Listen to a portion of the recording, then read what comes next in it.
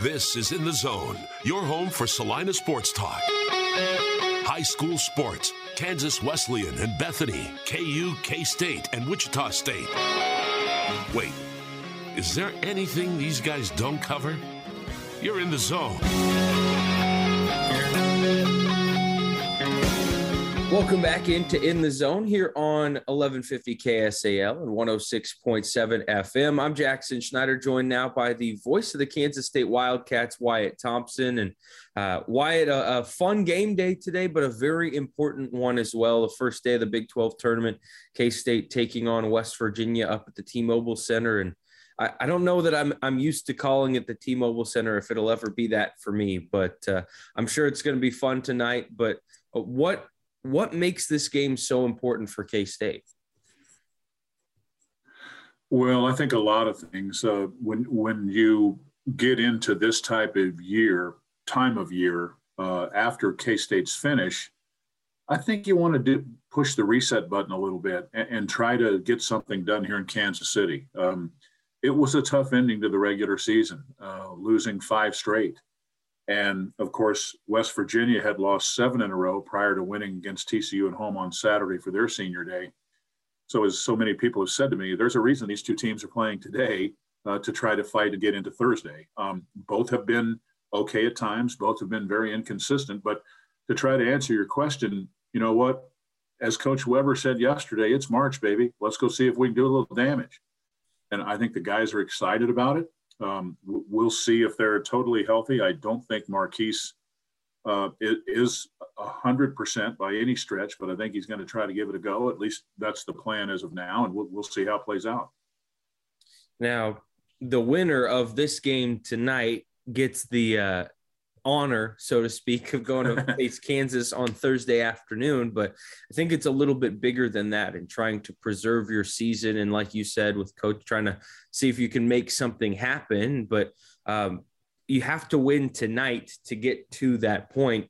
But the thing that I keep thinking about is that K-State over the past several years has actually had really good success in their first game in Kansas City.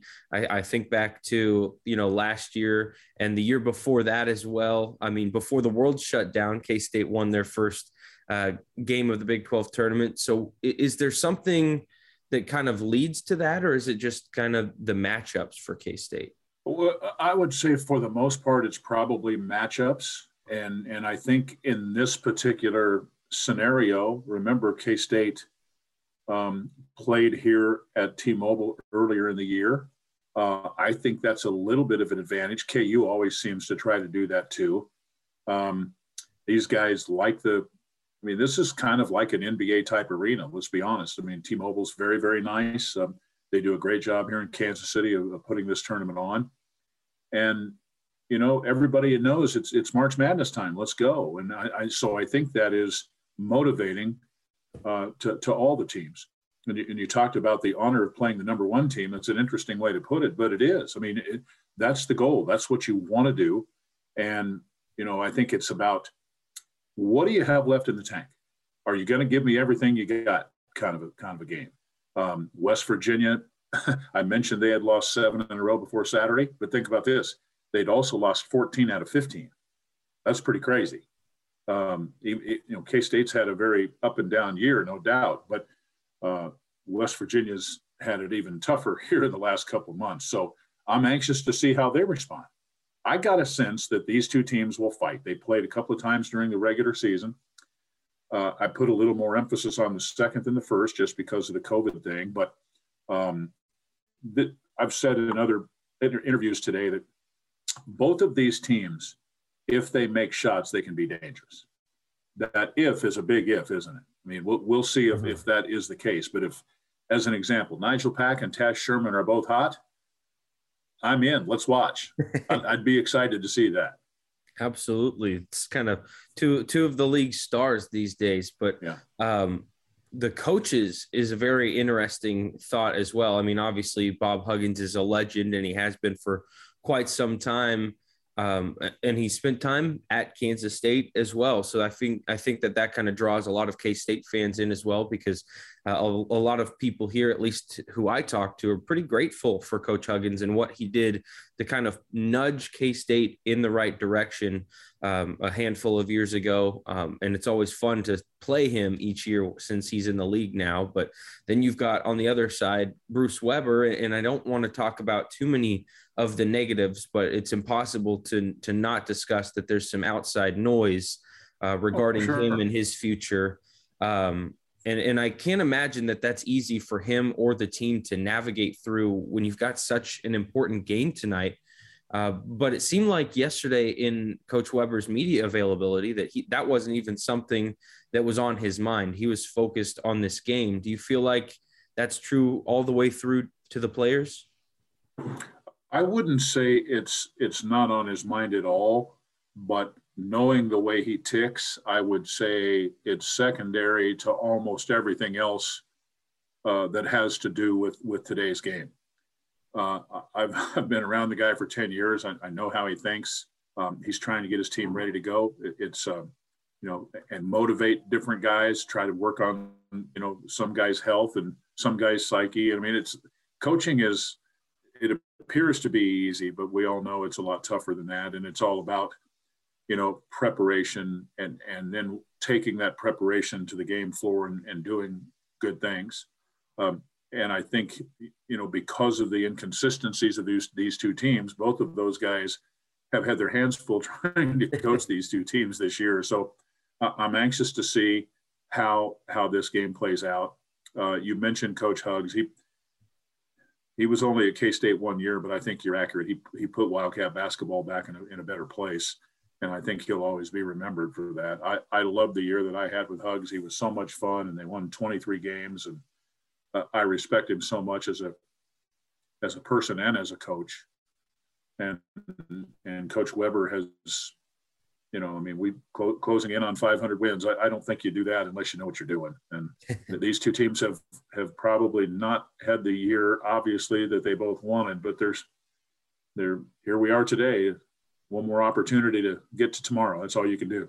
Absolutely. It's all you can ask for is enjoy today and get one more opportunity to do that. But I did want to ask you, Wyatt, I know you're waist deep, maybe even higher in basketball in the Big 12 tournament, but Coach Chris Kleiman had his first presser yesterday to kind of discuss the start of spring practice. I mean, they were only one practice in, but he offered so many different answers about basically every crack and crevice that has to do with the football team, from new staffers to newcomers. And I was just curious if anything that he had said yesterday stuck out to you.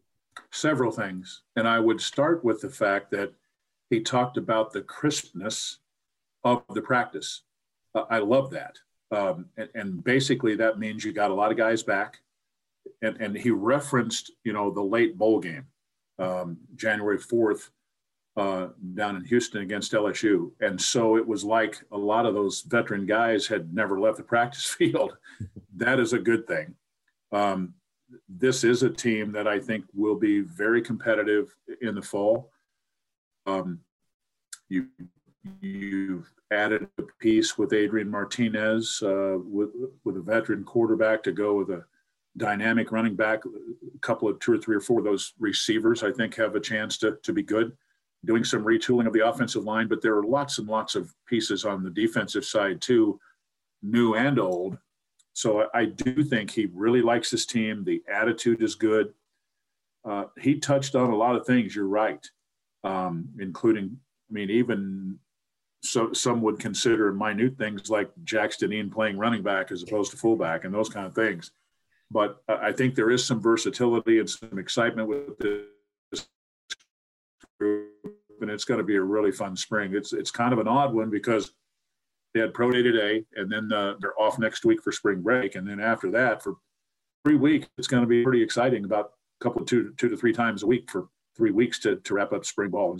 I'm anxious to be out there. I was out there yesterday morning. Golly, it felt good. It felt good to be in the indoor watching some football again. It was awesome. Yeah, I could tell he was.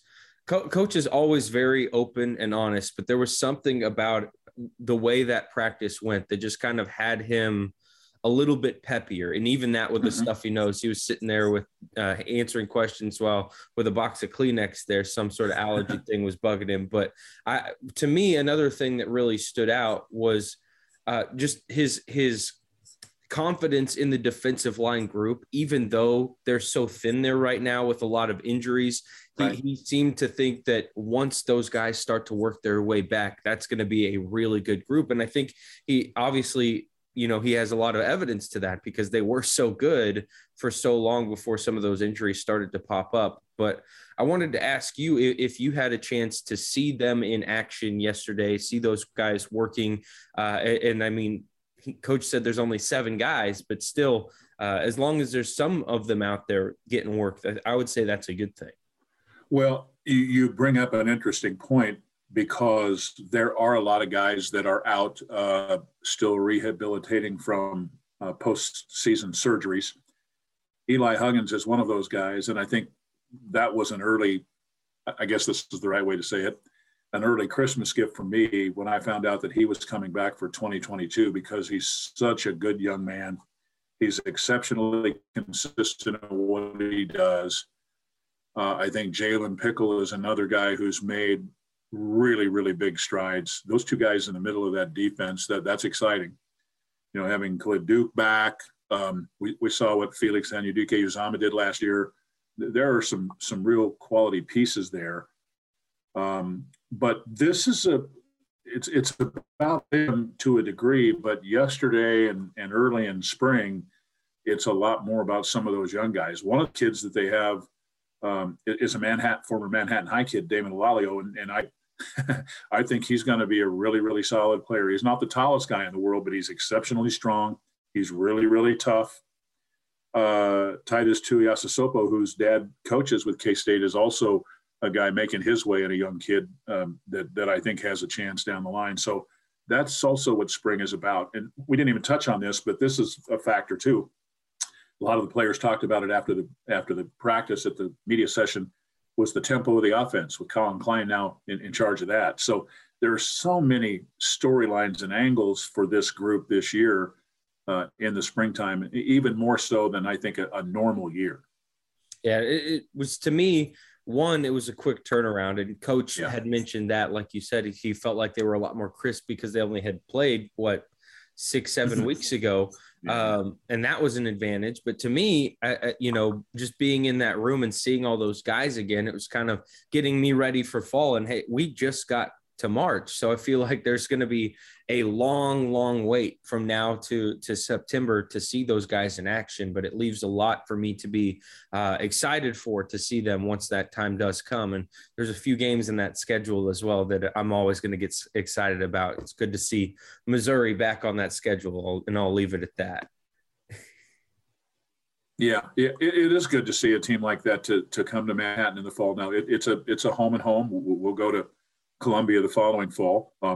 But that's really exciting to have them on the schedule. I think it's good for their fan base. I think it's good for our fan base. Those kind of non-con games are really great. There's danger involved, of course, because you want to win those non-conference games because we know how hard the league is. But hey, you also have to get ready for the Big 12, and that's a good way to do it, playing Mizzou. I'm looking forward to that one.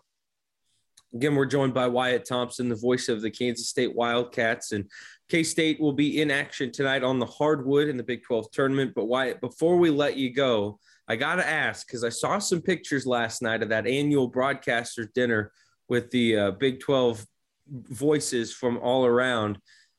You get to do that, I would imagine, almost every year, but this one to me has to feel a little bit better because it's, we're a little further removed from COVID and everybody's looked to be a lot happier to be in that room. But how cool is it to get all of those broadcasters in one room for a little while, just to kind of celebrate the season? And if you can, were there any fun stories exchanged? Oh, there's always fun stories. That's part of why we do it. We started this a few years ago, just getting together to have a little meeting and a couple of drinks and a very nice meal. and it's just exploded into. I'm really intrigued by the reaction that people get from Twitter and that kind of stuff, seeing the pictures and all of that. We do have some characters in our league, and so there are lots of stories. When we were leading up to the event, there was a mass text among the play-by-play guys about what's going to be on the agenda, and somebody jokingly said Doug Sermons, and then they, who's a Big 12 official in basketball, somebody brought that up last night. Are we going to get to talk about Doug Sermons or not? Those kind of things, and then the storytelling is the best part from my perspective, because we kind of go around the room at one point, and everybody has a chance to chime in and talk about something that's happened in the last year. And there's always two or three, right? I mean, it's the nature of live broadcasting. But it's a fun group. We have a great time, and I'm proud to be part of that group, to be real honest on it. We were minus Toby Rowland at Oklahoma and Craig Way at Texas. Both were doing baseball games and fly in for the tournament today. But other than that, we had a great turnout, had some Learfield representation there. Eric Nichols from Learfield was there, and several others, Danielle Brower. So we had a good time.